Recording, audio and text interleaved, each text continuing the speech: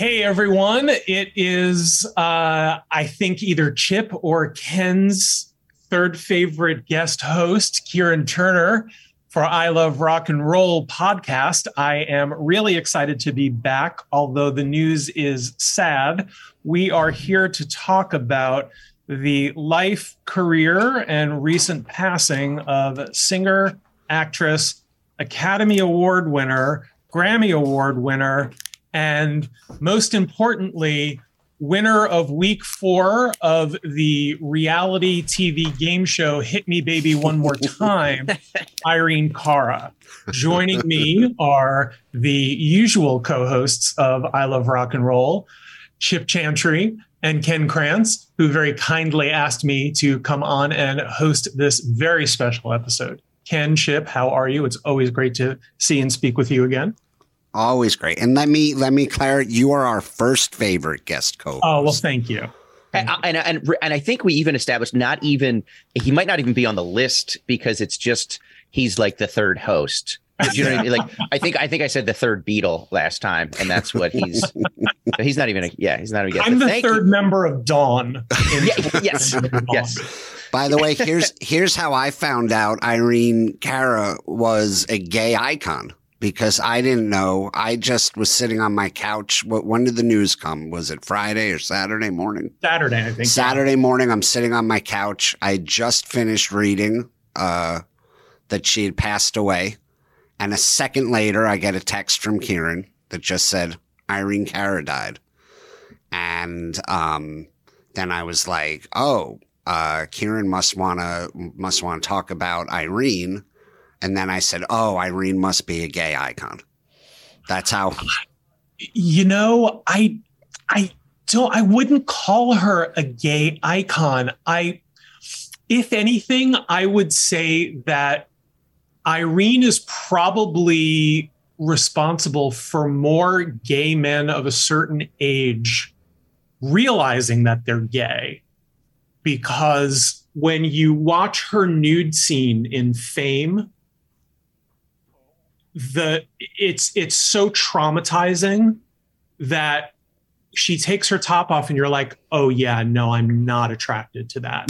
No, that is not for me. Nope. I must be gay.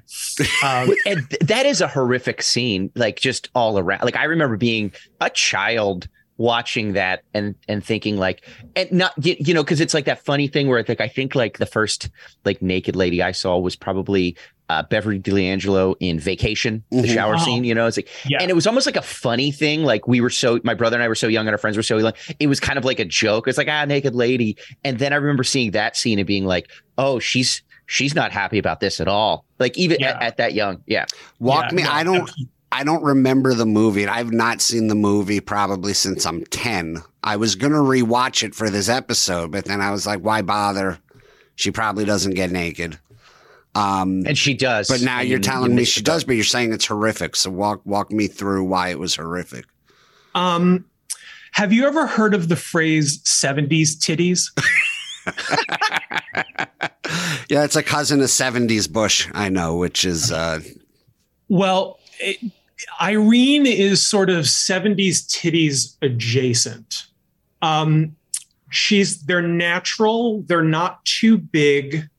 But combine them in a freak science experiment with the old Playboy cartoon of the old grandma who's like really horny. Do you ever see the Playboy cartoon of the old naked lady?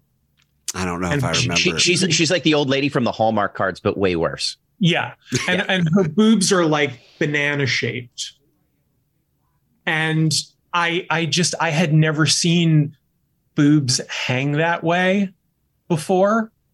Well, and just the whole impetus of the scene too. It's not like she's like, hey, we're having fun. Let's whip these out. It was under duress. Let me, if I remember, it's been years since I've seen it, but basically like, didn't she like, because, you know, they're in this like performing arts school and she gets this big audition for like a TV show or a movie or something like that. Yeah. And it has to. And so Ken, it's, you know, this is before the internet. It's the 70s or 80s, early 80s, whatever. And she goes to a guy's apartment at night for a screen test, quote unquote. And then he's like, oh yeah, you're doing great. And then he's like, take your shirt off. Right. Yeah. And it's what's even more shocking about it is that the character of Coco, so far in the film has been seen as this very dynamic and brash and takes no shit personality. I mean, she's somebody who you absolutely know can take care of herself and is street smart. And yet she finds herself doing this, and she's crying while she's doing it. And he has her put her thumb in her mouth, and she, takes the shirt down. And, what's even more traumatic is just that, she's just, it's not like, I mean, they're not very attractive. And I don't want to say that to like make it sound like I'm shitting on her body. You don't want to titty shame her. You're painting the picture. Yeah. And that was one of the brilliant things about that scene, because if you really like look at it, you go, well, why is she doing that? And it's like, oh, of course, that whole thing, the whole movie on has just been such bluster. And really, she's this vulnerable, she's probably been shit on her entire life by her parents and by, people telling her she was never going to make it, and, that she wasn't worth anything. And, it's really effective. And she was actually, quite a good actress too. I mean, she started out, she actually started out on the Electric Company. Yeah. That was her first role when she was a little kid. I didn't see that. She was part of the band, but where I, have a huge affinity for her is the Broadway stuff that she's done, that she did. She did a lot of flop musicals, and there's a little bit of a Joe Bryant connection too, because she was in the infamous Broadway flop of 1979 called Got to Go Disco, which was a disco musical that Jerry Brandt produced. Oh, yeah. I sort of remember hearing about that, or reading about it. Yeah. And that was one of the ones where like they, his partners were wanting to sue him for fraud. And, everybody accused it of being a money laundering thing. And, but Irene was in that, but Irene was also in a huge flop called Via Galactica, which was a space musical that played at the Uris Theater, which is now, I believe, the Gershwin. And the original title of the musical was Up. And they decided to change it because when they put the marquee up, it read Up Uris. And they decided very quickly that they were going to change the name of the musical to Via Galactica. It didn't help them. I think it closed in like a week. But Kieran, I'm sorry, I lost you for a few seconds. I think you said, I could be wrong. You said that musical was one of the very famous 1970s space musicals, right? Is that what you said? Okay, I lost you. I thought you said it was. Yeah. Okay, I just wanted to make sure. Yeah, you're in and out, but I just want to make sure. So it was a big one of those successful space musicals that we hear about. There were a few. None of them were terribly big hits, but believe it or not, people saw Via Galactica and thought, maybe if we tried again. Maybe it really was the title. I don't know. There was another one called Soon. I believe Richard Gere was in both of them. Oh God! Like on Broadway. Yeah, on Broadway, and that's Richard Gere was a Broadway guy. Yeah. Richard was in the chorus of a lot of shows, and I think he also did a stint in Grease, but I don't know if it was Broadway or if it was on tour. Oh, well, he was in Chicago, wasn't he? The movie, right? Yeah, that's right. And which is another Joe Bryant connection, because if you there's that scene in Joe Bryant AD where he's recording his first album, and you see everybody, in the background doing the backing vocals, and Gere is there, and that's because right. Richard was doing, I think, Jesus Christ Superstar at the time, and Joe Bryant just asked a bunch of people who were doing shows then to come after the show and record. So I'm actually kind of surprised Irene wasn't part of that, because Vicki Sue Robinson was as well, and she was dating Richard at the time. Vicki Sue Robinson, who recorded the 1975 hit "Turn the Beat Around." Mm-hmm. And Irene actually sang backup on that. And if you listen to Turn the Beat Around, you can absolutely hear Irene's voice in the background. She's got a very distinctive voice. And you can hear that. And then 5 years later, when they were recording the soundtrack to Fame, Irene, I guess, did a favor for Vicky Sue, and it got Vicky Sue hired to sing background on Fame. Okay. Which I always think, like, was that something nice, or was Vicky Sue just a complete fucking horrid bitch to her when she was like singing backup for her? And Irene wanted to be like, well, fuck you. Now I'm the star. Yeah, you're singing background for me. Yeah. Yeah. Like Mariah Carey did with Brenda K. Starr.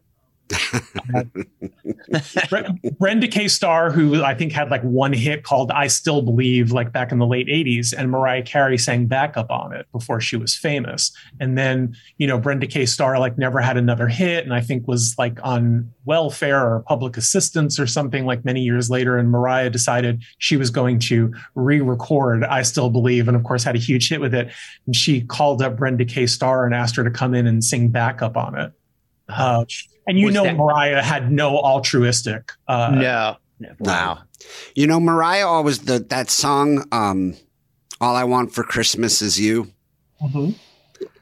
Is anybody buying that Mariah would just take you for like she wouldn't throw an absolute fucking fit? Like if you walked in with no Christmas presents, right? And you were like, "I just brought me this year." I don't exactly. I know I'm getting off topic, but no, I don't even like it when someone comes for Christmas and all they bring is them. Yeah. Where's the candy box? Mariah has never written the words "Your presence is all the presents we need." No, not once. not once. Oh my goodness.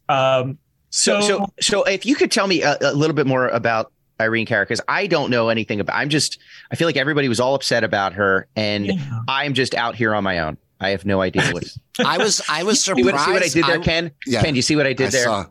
The song that Irene Cara sang a song called "Out Here on My." Ken.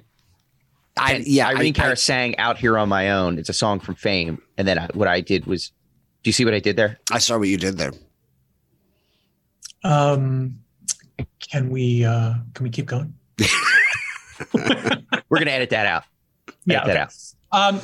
So Mariah, listen to me. Boy, I'm sorry, Irene. You can't even get first billing in your own episode. She's already singing backup. I know, right? So Irene then moved into the movies and actually did a couple of films as a teenager where she was the lead. There was a Romeo and Juliet in the Barrio story called Aaron Loves Angela. That kind of gets lumped in with like blaxploitation films, but really isn't. And then she was in the original version of Sparkle, which, of course, was remade many years ago with Whitney Houston and Jordan Sparks from American Idol. That's where I heard of it from. Yeah. Okay. And she was terrific in it, and Lonette McKee was in it, and who was really good. And that was a film that I think had success in the for Black audiences, but didn't necessarily cross over, but has become very much of a cult film since then. So when she auditioned for Fame, she certainly was one of the only people that got chosen who actually had a career and had a length of successes behind her. But she very much credits Alan Parker, who is the director of Fame, for giving her career, coming in and playing Coco. And, of course, she did, she was nominated for a Golden Globe for Best Actress for Comedy or Musical for Fame. And Fame, the single, was a huge hit for Irene. And she was, 21 when the movie came out. So, she was kind of poised for stardom, but right out of the gate, it kind of didn't happen for her. Not that she never had another success, but I don't know. For somebody who had such a good voice and who was attractive and who was, who was more than just a singer, could act. I don't know. It's like she kind of ran into a lot of different problems. I will say this. I heard for many years, that she had a lot of drug problems, that cocaine was definitely an issue for her. She actually had been cast in the original production when it was playing off Broadway of Ain't Misbehavin', with Nell Carter and Andre DeShields. That played at the Manhattan Theater Club first, and Irene was the young juvenile role, and apparently she was having drug problems then, and wasn't showing up for performances, and got fired. And when the show moved to Broadway, it moved with everybody but Irene. So even going back then, she had a little bit of a drug issue. She had a little bit of an attitude issue. And so I think she may have felt that this was something that she had been moving towards her entire career. And instead of necessarily being grateful for it, it was more like, well, of course I'm owed this, or I deserve this. And, how come it took me till 21 for it to happen? Right. The ripe old age. This is purely anecdotal, but I was working with a comedian the other night who's been doing comedy probably since the 80s. And the news came out and he was like, oh yeah, Irene Cara died. And he was, I met her once. He was like, I was a big fan. I loved her, Fame and everything. And I went up and just said, oh, hey, I'm a big fan. And he was like, she was the drunkest or highest he's ever seen anybody. And like, almost kind of like attacked him, was like, oh, you like my singing, and like really kind of like was just, and it was like one of those things where it's like, oh, hi, nice to meet you. And then almost regretted it immediately. Wow. And how long ago was that? The way he was talking, I would say probably 90s. That's my guess. Yeah. Gotcha. Yeah. So Fame comes out, and, she's doing well, and she's not necessarily getting cast in anything at this point. She doesn't really do another movie. She records her first full album. Strangely enough, for all the things that she had done, cast albums and been on soundtracks, she had never done a full album prior, until after Fame. Right. So I want to say something that I was reading that, so she has 2 singles, right, on the Fame soundtrack. 2 singles. Yes. But she sings more than that. Right. Yeah. She was nominated at the Grammys that year for Best New Artist without ever having released an album. Was she nominated for Best Artist? I'm pretty sure that's what I read. I'll go back no, because that would be great. I mean, I for some reason I was always so under the impression that she hadn't been nominated. And I remember, because oh God, I mean, we could do an episode on the Grammys Best New Artists alone. That would actually be a great episode, just to kind of bang through, because there's, it's such a curse. They usually get them right. Such a fucked up category. I mean, honestly, I could go on forever just on that topic. That's a good one. Let us know when you find out, Ken. Yes. And I think wasn't that so she was nominated for Fame for 2, like it was like for the Oscars for 2 songs. No, she didn't write anything in Fame. Okay. But Fame had 2 Best Song nominations for Fame and Out Here on My Own. And she sang them both. She was competing against. Both, she was nominated for 2 Oscars, but she didn't write either. Yeah. And it's so funny. When I was reading some of the obits over the weekend and people's reactions, it's so funny to read that some people didn't really consider her all that great of a vocalist. And I thought, how can you listen to her voice and think that? I mean, listen to Out Here on My Own. It's her and a piano, for Christ's sakes. There's no studio magic there. There's no auto tune. It's her singing. And it's just, she just has the most beautiful voice. Yeah. But it's different. It's like Donna Summer, but from a really kind of like guttural, kind of like scrappy, very kind of like, I'm going to make it. Yeah. Because Donna Summer, I love Donna Summer's voice, but you can really hear the production in all of Donna Summer's songs. And it a lot of the times it tends to overpower her voice, even though she's got a great voice. With Irene, you don't really hear that. Even when she worked with Giorgio Moroder, he was able to let her voice take center stage, which a lot of the times he didn't do with Donna, I thought. So she records this album. I think it was called Anyone Can See. That came out in 1982, and there were a couple of ballads that came out from it, and they were flops. They didn't even hit the top 40. She wasn't, she just wasn't able to replicate the success of what she had done with Fame, and already, she was kind of seen as, if not a has-been, as somebody that wasn't able to really parlay the success. And let me ask you this real quick, because remind me, did you grow up in New York or no? No, I didn't. Okay. I did, but I went to New York a lot as a kid. Okay, yeah, you would vacation there, right? Well, it wasn't vacation. I would work there and go up and stay with family. Like if I was doing a commercial, or if I was doing the soap, or what I was working on. So there were a lot of times where I would, be there for a summer or for a few weeks or what have you.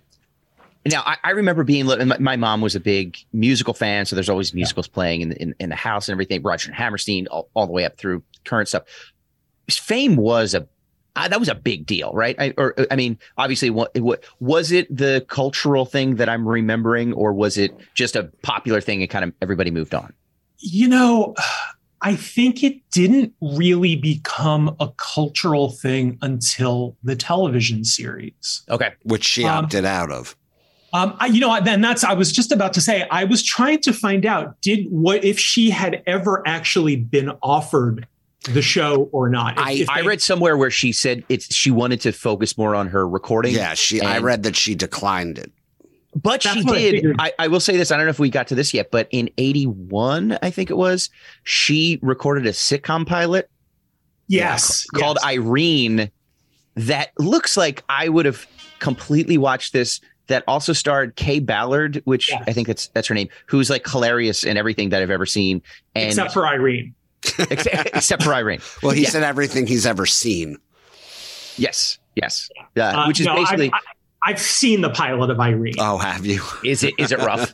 It's pretty terrible. I love scouring YouTube for pilots that didn't go. But it was a great cast. It was her, Kay Ballard, Teddy Wilson, and then apparently a young Julia Duffy from Newhart, and Keenan Ivory Wayans was in it too. Oh, I don't remember him. Yeah, I don't remember him being in it. That's apparently what it says. So, I did find it. Yeah, she was nominated for the Grammy for 1980 Best New Artist and Best Female Pop Vocal Performance. Oh, that's awesome. So 1980, she was nominated for 2 Oscars, 2 Grammys, Golden Globe for acting. Yeah. That's a big year. I'm glad to hear she was nominated for Best New Artist because, I know Christopher Cross won that year, but that year had so many good new artists, and they wound up nominating Michael McDonald's wife for like one flop single that she had, this woman named Amy Holland, who never did a thing ever again. Like, I don't even know if she ever recorded another album. So I'm glad to hear Irene made the cut, whereas like people like the Pretenders and Pat Benatar somehow didn't. But anyway, so then Flashdance comes around. But yeah, you were talking about Fame. Let's go back to the TV show for a second. Yeah, Fame, the movie came out. I was too young to have gone to see it. Was it a Broadway play first or no? It was a Broadway play after. Okay. Yeah. And so the movie came out. It was kind of a disappointment. The soundtrack did well. It was well reviewed. It was nominated for a few Oscars. I think it found a little bit of an audience on cable the next year when HBO ran the shit out of it. And then in 82, NBC did the television series, which was a flop. It only ran for one season on NBC, but then it got picked up for syndication and became this huge syndicated hit. Mm-hmm. And that's where I think, the reputation of Fame was really kind of burnished, which is funny because the two couldn't be any different. Fame, the movie, is such a gritty, honest, portrayal of this set of characters, and Fame, the musical, is just horrible. I mean, I don't, sorry if. Well, that's musicals are pretty good at taking all of the edge and grit and darkness out of a cool story, and making it very vanilla, right? Yeah. I remember going to see Tommy. I hate. I don't. Musicals are not my thing, and my mom took my family to see Tommy, and I was like, all right, well, there's an album that I fucking love, and I love The Who. So if I'm going to like any musical, it'll probably be this one. And it's like they took out all the drugs and the sex and the religious undertones and the cult undertones and made it very boring. Did you see it on Broadway or a different production? I saw it on Broadway. Gotcha. Okay.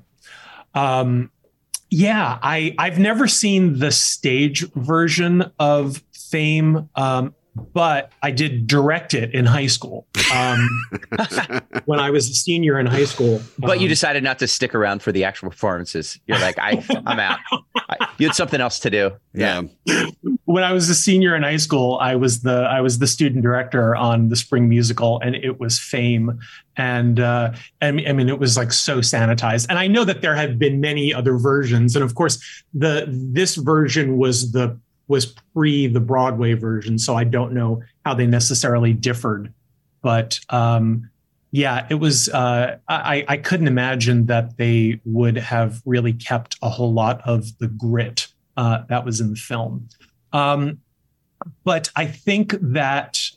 I think the reason that Fame has endured so much is largely because the television show was such a hit, and was such a nostalgic pop culture touchstone for a particular generation. I hated it. I don't really remember watching it as a kid, like maybe one or two episodes like later in the run. But I tried to revisit it as an adult thinking, it'll be a lot of fun, and couldn't even get through like more than 2 episodes. I remember watching it a little bit as a kid, and I remember seeing the movie, and just like, it was just so, because it's one of those things where it's like too close to the original, but just worse. You know what I mean? So it's not even like, we're doing a new thing. It's like, because like some of the same cast was in it, and which was weird to me. But it's just like, you're just selling out now, and this is just a weird reboot. Yeah. No, it was very bizarre. So Irene somehow gets involved with the soundtrack for Flashdance. But at the same time, she is also signed with a new manager and this manager has a record label called Network Records, and the gentleman's name is Al Corey.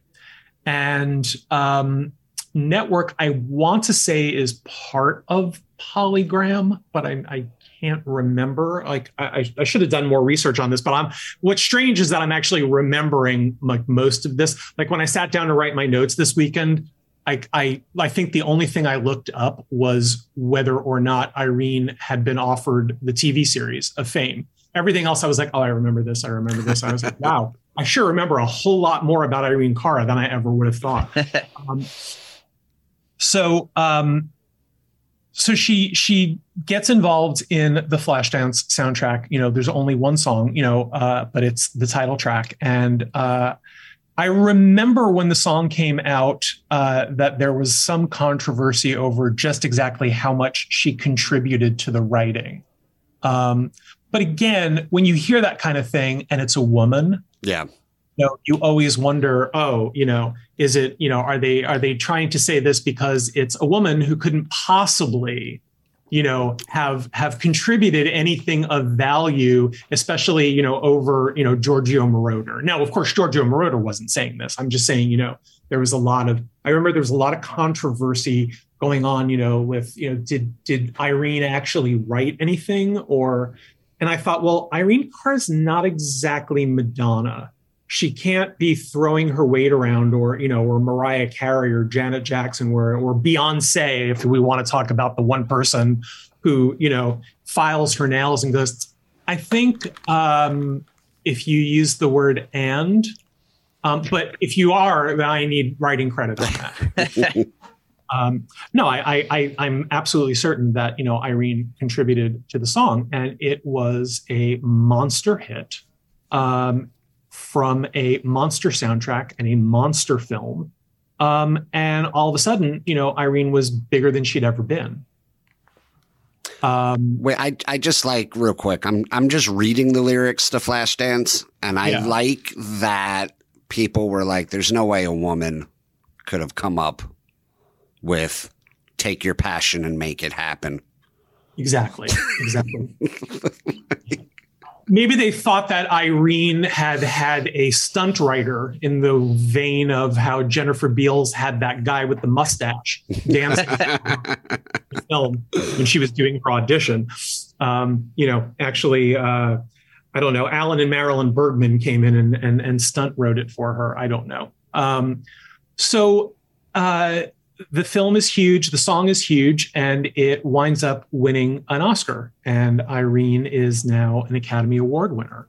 And that year at the Grammys, she won Best Pop Female Vocal for Flashdance at the Grammys, which it was the biggest song in that category, but it was kind of a surprise that she won.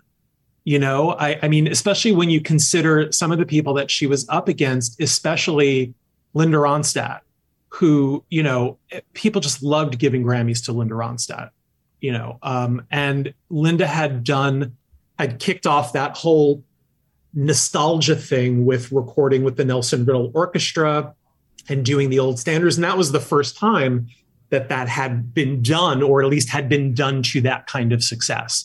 Linda released this album and it was a huge hit. And I think everybody thought that she would win. But Irene wound up getting the Grammy. And now she's on the top of the world and she's getting ready to release her second album, which is called What a Feelin', which of course includes Flashdance on it, but includes a few other singles. One, which was just a terrible song called Breakdance. Does anybody remember Breakdance? I was watching the video last night. If I remember correctly, is it about breakdancing? Is it okay? So I do remember. Yeah.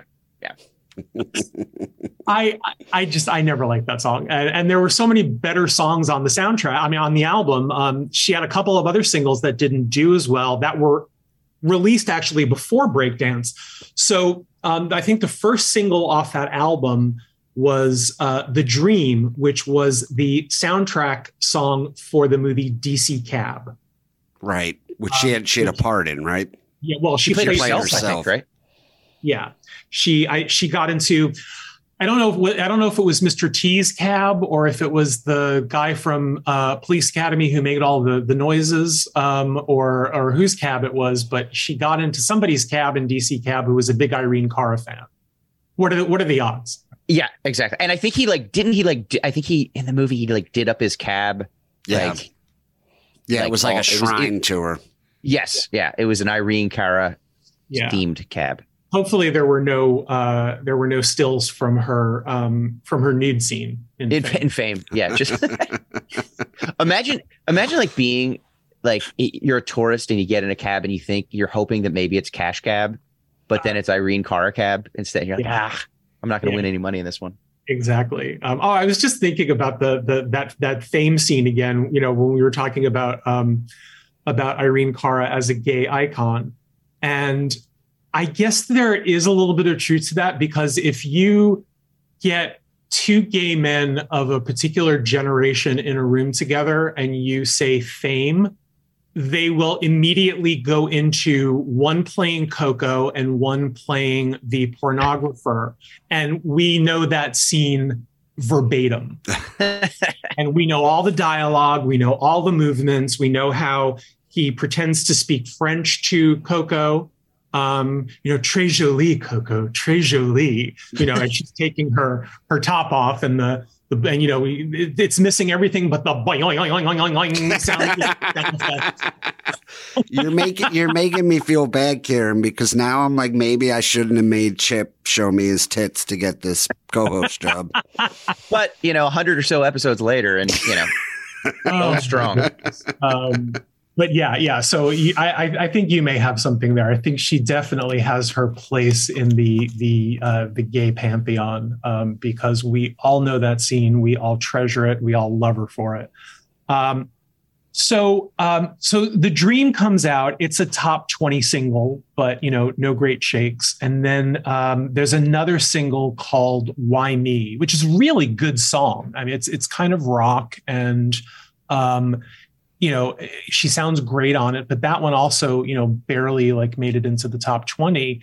And then I think she actually, I'm not sure if they were really intending to release Breakdance as a single, but in 1984, there was that big, mainstream surgence of breakdancing. Mm-hmm. You had, the movies were successful. You had Breakin'. Yep. Which came out, was a big hit. And of course, the song from that movie, Breakin' by Ollie and Jerry. So breakdance, and even the biggest thing is McDonald's started doing breakdancing in their commercials. I literally was going to say that Ronald McDonald would breakdance. Yeah. If McDonald's is doing it in their commercials, then that it has hit the zeitgeist. Yeah. But so I think they kind of rush released that single, and it was a surprise success, becoming a top 10 song. And after that, Irene was working on her new album, and she realized that Al Corey and Network had been stiffing her in terms of royalties for her music, especially I'm going to assume for Flashdance, as being a co-writer on it. And she alleged that they owed her close to $10 million. Which was 40 years ago. Yeah, I think that's a lot of fucking money. Yeah. Yeah, especially considering that she didn't sue 10 years later. You know what I mean? It wasn't 10 years of accrual of sales and such. It was, I'm going to sue you a year and a half later. It's that's how monster Flashdance was. Yes. Yeah. Wow. Yeah. So she got a terrible reputation in the business, and she got trashed, whether or not it was fair. In terms of I think that anytime you sue, people, will say the worst about you, and you're seen as, you're not playing ball. You're not cooperating with the industry. We don't turn on each other. No, we just fuck each other over. But we, right. Yeah. So, that lawsuit went on for quite a while. I think I read almost a decade. I think I read. Yeah. She wound up settling, I think, for $1.5 million. Years later. Yeah. And the album sat on the shelf for a few years and then finally got released. It was called Charismatic. And it got released in 1987. And boy, was it a piece of shit. It was really bad. And there was, there wouldn't have been, I don't know that, had it followed up, What a Feeling in the proper amount of time, that it would have done very well. But, she also sued, because she felt that she had been blackballed in the industry, and that when the album did come out, people were discouraged from promoting it. Yeah. I don't know how much you can really prove, that kind of thing, or Right. It's that kind of thing is difficult. But for all intents and purposes, her recording career after that was over. Now, she still had acting to fall back on, and she had been appearing in movies. She had a supporting role in the Christmas '84 film City Heat with Burt Reynolds and Clint Eastwood. And more importantly, she starred in I believe it was New World Pictures, crime thriller, Certain Fury with Tatum O'Neal, where she does another nude scene. And I will say that they hold up a lot better there than they did in Fame. So if you're very curious about looking at a naked Irene Cara, Ken, Yeah, I would try finding Certain Fury. Certain Now, Fury. have either of you seen Certain Fury? No. no, I don't. I've never even heard of it. Woo! Boy, what a dog that is! But it has to be seen to be believed. Even watching the trailer is a hoot, because the trailer advertises it as Academy Award winner Tatum O'Neal, Academy Award winner Irene Cara. And it's like, Tatum O'Neal won an Oscar when she was 10 for a performance that was largely put together in the editing room. And she has, and from then has proven that she was one of the worst actresses in the business. And Irene Cara won an Oscar for co-writing a song. Yeah. Yeah. It's not exactly, that you're going to wind up seeing some major thespian antics in this one. Well, listen, they used to do that with Ben Affleck and Matt Damon, right? You'd see Academy Award winner all over, and it was like, all right, they wrote a screen, like it wasn't an acting thing. No. But hey, way to shit on that for me there. Thanks.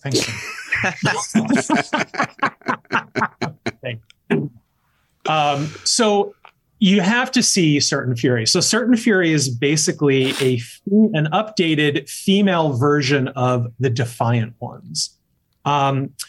Irene and Tatum play petty thieves, or petty criminals, I should say. I think one of them was brought in on a theft charge and one on a prostitution charge. And they're brought into night court for arraignment. And they are, I think, handcuffed together, or all of like all the women, like there's like this chain of women who have all done like petty crimes, who are brought into the court to be arraigned. And during the arraignment, somebody comes in and shoots somebody else for some other thing that's going on, and all hell breaks loose. And Irene and Tatum wind up handcuffed together on the lam, and are being pursued both by the police, who think that they have something to do with this assassination, and the person who actually shot the person, because they can identify him.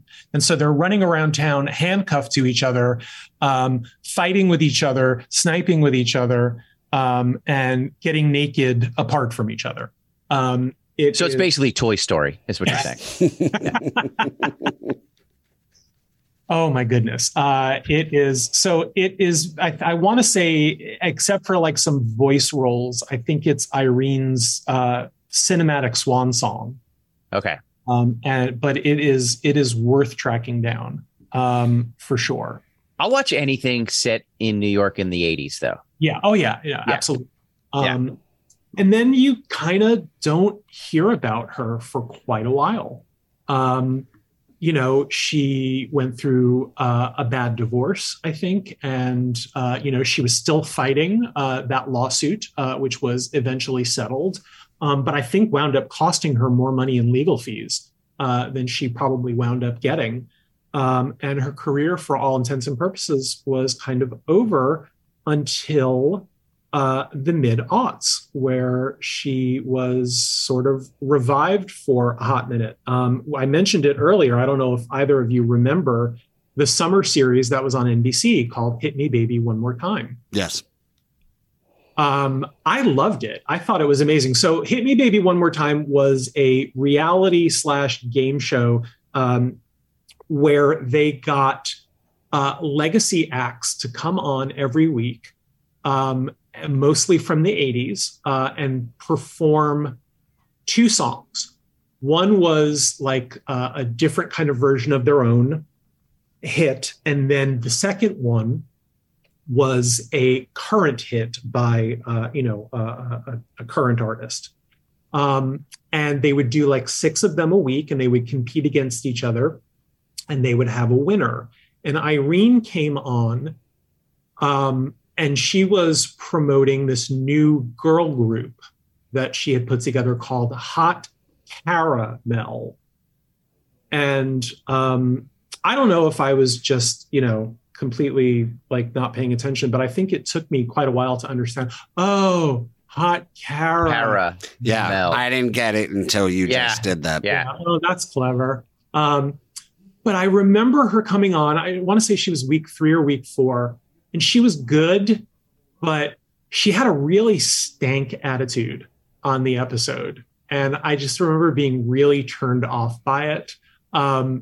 And she won her week. But the show did well in the ratings, but I can understand why it didn't come back. There was really nothing to it. They had a UK version first, and the UK version was they would play, and then I think every week one artist would win, and then they would put all of those winners together, and the winner of the final episode would get the single, would get the new song that they had recorded released as a single. So that's some skin in the game. Yeah, but here it was like, oh, you get $20,000 for your favorite charity, and it's like, favorite charity. These people haven't made money in they're their favorite charity. Yeah. Are you kidding me? I mean, Jesus. If I was like Howard Jones or Wang Chung, I'd be like, fuck the thalidomide babies. I have bills to pay. You think Corey Feldman is a favorite charity? Just pay them. And I think, everybody though had that good attitude of, oh, we're playing for charity, la, la, la, we're going to pretend that, we're not all destitute ourselves. But Irene Cara was like all business. She was like, I got a group to promote, fuck charity, and she was just really pushy about it. Mm-hmm. But she did wind up winning. And then they never did a final episode where like all the winners came together and competed against each other. So it was kind of like nobody really gave a shit. Mm-hmm. And I thought Wang Chung should have won anyway. They did a great version of Hot in Here by Nelly. That really amazing. I can't remember what contemporary song Hot Caramel sang. I don't know. I don't remember. And then that was kind of it. She moved to Florida, and I know she had been trying to get Hot Caramel to happen. I have no idea if, Hot Caramel was kind of like the Peaches from Peaches and Herb, where Herb just would replace the Peaches every few years if she got out of line or needed more money. I mean, I think Herb had like 5 different Peaches. I never knew that. Now, was she singing in Hot Caramel, or was she just like? No, she was. That's a good question, because when she first came on the show, she was acting like this big impresario, and you were like, oh, is she presenting these girls? That's is it like that's what the album says.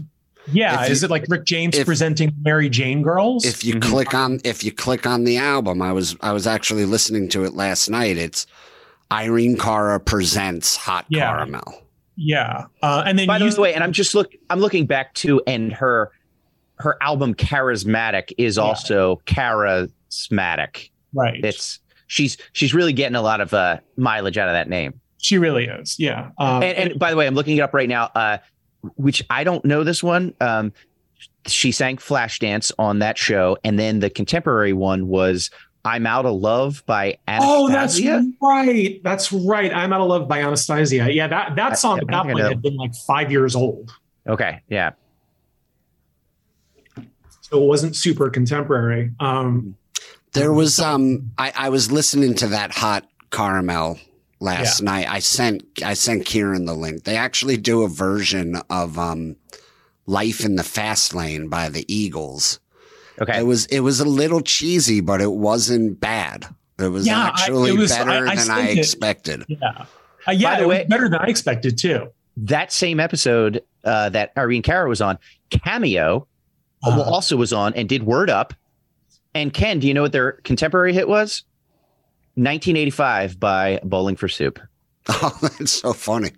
Yeah. I wonder if those episodes that was like the best time for reality television, like the early to mid aughts when like everybody was looking to find the next survivor and they just threw any concept at the wall that would stick, hoping something would stick. And you had all these one season reality shows that were just horrendous. But so much fun. There was one called Bands on the Run on VH1. I remember that one. That was great. Yeah. And then I remember the Joe Millionaire was the one where they had the fake millionaire, the dating show, which I thought was great. Yeah, there was VH1 also had another really good one called Bands Reunited. Do you remember that? Yes. Oh, would they get them back together and try to? Yes. Yeah, that was a great reality show. I really enjoyed. Yeah, for a while there, I mean, VH1 was the shit for these reality shows. Remember that, and then for just like there was just a 3-year period where all VH1 did was like show those like it was like the top 100 whatever, and it would be like 4 or 5 episodes of like the top 100 videos of all time or the best songs of the 80s. Yeah, and you would not watch anything else, and you would just sit there for hours. Yes. Yeah. No, absolutely. So, Irene moved to Florida and, it had been kind of quiet. I didn't realize that she was still, trying to get Hot Caramel out there. I sent that video that you sent me of their singing Life in the Fast Lane. I sent it to a couple of friends of mine. We had been talking about Irene, and the first friend texted back and said, "That's not bad. It's not bad at all." And my second friend texted back and she said, "It's not good at all either." That about sizes it up. Yeah. I guess it was better than I thought it would be. No, it absolutely. Yeah, I agree with you. Yeah, I agree with you. It was better than I thought it was too. If it had been better produced, like I would have loved to have heard like a better, more expensive, more quality production. Yeah. You could not fault the vocals. No.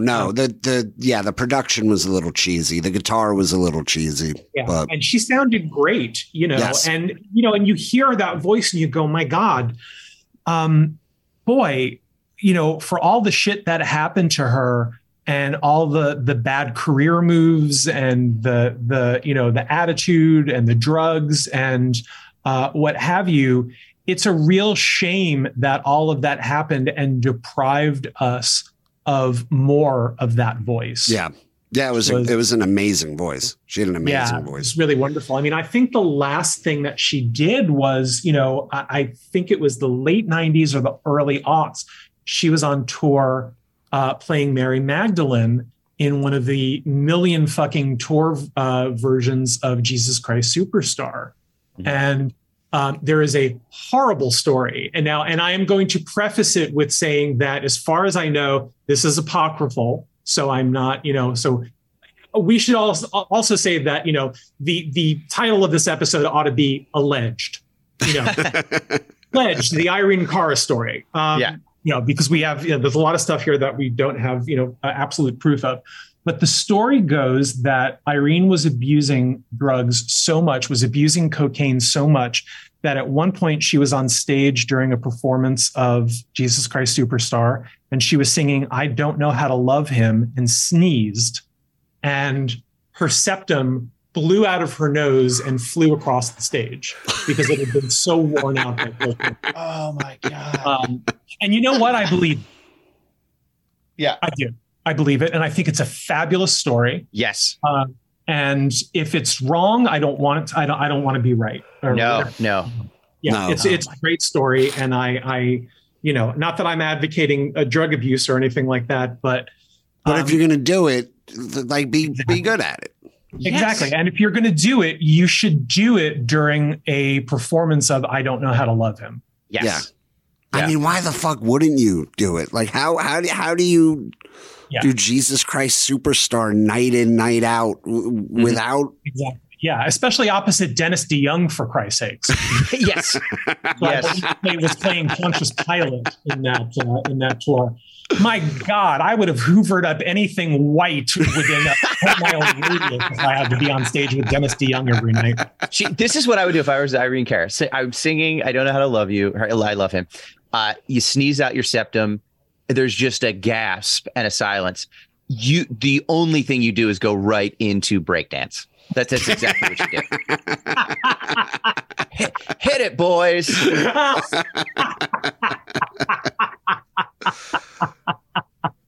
Well, on that note. Yes. I think we've said all there is to say about Irene Cara, except that, a 63 is way too early to go. And, but thanks, Irene, for all the good music, and happy to see that she has been remembered so fondly this past week, in her death. And I hope that if you are not familiar with Irene, that you will go seek out her music, seek out her titty scenes, and seek out Certain Fury, because it is a howler. But that sounds like, Yeah, for sure. Well, I want to thank you both for allowing me to come in and guest host. By the way, I have to say, Ken, we'll go back and forth, and Ken's always so good about getting guests and getting topics and everything, and he'll come in, he's like, hey, I got this guy that wants to do this thing, or like, hey, how about we I don't know, look at research, whatever. And the other day he texted me, I think he called me, and he was like, hey, I was just talking to Kieran and he wants to. I was like, yes. I didn't even hear Irene Cara. I was like, okay, yeah, done. Well, I honestly, when I was talking to you last weekend or whenever it was, and I didn't hear back from you, I thought, oh, they don't want to do that, and I'm not going to push it. So, don't ever feel obligated if I come up with an idea where you're both. No, your other idea, I think we got to get you back on soon, because your other idea was the Partridge Family, which I think would make hilarious. Partridge Family, but I'd also totally be down for the Best New Artist shit. I wrote that down because that was literally, I made a note as you're talking to call Ken later to set up Best New Artist. So we should do Partridge Family and Best New Artist. Those are two great topics. That's awesome. But there was some stuff that had been going on with me recently, and I was having to be in a place where I could just listen to podcasts, and so I got a chance to catch up. I was telling Ken I had a chance to catch up on some of the episodes of yours that I had missed, and I was like, oh man, I really miss those guys. I would, I'm in the mood to come back, and then boom, I heard from you, and it was just weird. It was weird timing, and it was good. And I always love listening to your show, and it was good to be able to sort of catch up on it. So anyway, we always love having you on. Yeah, and we'll get you. Let's do Partridge and Best New Artist soon. Did you have you happened to? Did you hear last week's interview with Matt Sorum from Guns N' Roses? No, the last one I listened to was the one with Rick Allen. Yeah. The Matt Sorum, I think, is my new favorite. That dude had the absolute greatest stories. Oh, that one I do want to listen to for sure. Yeah. I might. Let's just say he almost sang breakdance a lot. Oh, no. Okay. All right. I'm in. I'm absolutely in. All right, guys, thank you so much. And I look forward to coming on and hanging out again. Always have a great time with you guys. Yes. Come on and get happy, as they say. Chip, you got anything you want to? Just follow me at Chip Chantry on Twitter, on Hive Social, because that's a thing now that I'm trying. Did it? Yeah, it seems like it's a very cool Twitter seems like it's starting to get kind of fun now, though, right? There's nothing. I know. So I think Twitter's getting fun again, but I jumped to. I'm still on. It's such a fucking cesspool. It's a great time. And I'll be actually for any listeners on. Actually, let me get the dates. I should have this in front of me because I am going to be on the road a little bit in December. On December 10th, I'm going to be December 9th, Friday, December 9th, I'm going to be in Indianapolis at Helium. December 10th, I'm going to be at St. Louis Helium. And then December 18th, I'm going to be at Buffalo Helium with my buddy Daryl Charles. We're doing kind of a quick run out there. So check me out there. How about you, Kenneth? You can come see me. December, I got a couple good dates. I am Friday, December 23rd. I'm headlining Laugh It Up Poughkeepsie. Wednesday, December 28th, I will be headlining my home club, my favorite club in the world, Stress Factory in New Brunswick, New Jersey. Nice. Do you guys dress like festively at this time of the year when you go on stage? I mean, like, do you wear like a Christmas sweater or a jingle hat or, a candy cane or things like that? I bought new sneakers the other day. Does that count? Chip's like, I got some New Balance dad shoes. But hey, by the way, let's just say they're not New Balances. All right, they're Saucony or however you say that. Yeah, they're not New Balances. Talking about. Unless they're a sponsor, then yay, New Balance. Yes. Oh, by the way, I will say, speaking of festive, because why not use my thing to try to make a little bit of money? Myself and Blake Wexler and our buddy Daryl Charles are doing. If you're a listener out there and you are looking for a holiday party entertainment, like you need like an office holiday party, we will come and do comedy at your office holiday party, either in person or on Zoom. We've been doing it the last few years, and we've been having a lot of fun. So and I will dress festively. I do dress a little festively for those. I'll throw a jacket on, but yeah, we have a lot of fun. We did a lot of those Zoom parties, like when nobody could go anywhere. Now so many people are still just working remotely that we do these like Zoom happy hours, and hey, I'll sell out and make some money, and they're actually a lot of fun. So yeah. Kieran, how about you? Where can people find you? I'm just going to say that Joe Bryant AD is still continuing to play on Peacock. So check it out if you haven't seen it. And it is on the free tier, so you don't even have to spend money to subscribe. And I'm on Twitter, I guess, although since baseball season's been over, I have barely been posting, but I'm on Twitter at Joe Bryant Doc. So come say hello there. Yeah. That's about it for right now. Me and my nerd friends were just, we always send like list back like of our favorite whatever. And we made a top 5 list, favorite documentaries of all time, like music or otherwise, like favorite docs of all time. Joe Bryant AD made my top 5 favorite of all time. Yeah, that's nice. So everybody should go watch that. Yeah, if you're a listener and you haven't seen Joe Bryant AD, go to Peacock, watch it for free. It was I've seen a lot of rock documentaries in my life, and this was right up there with the best and most interesting. And the thing that I loved most about it was a story I didn't know anything about. Right. Yeah. Awesome. Thanks, guys. All right. Kieran, happy Thanksgiving. Thanks for having us on, Kieran. Thank you for having us. My Hopefully pleasure. We didn't fuck it up too bad. I think we did Irene proud. Yes. All right. We'll see you next week.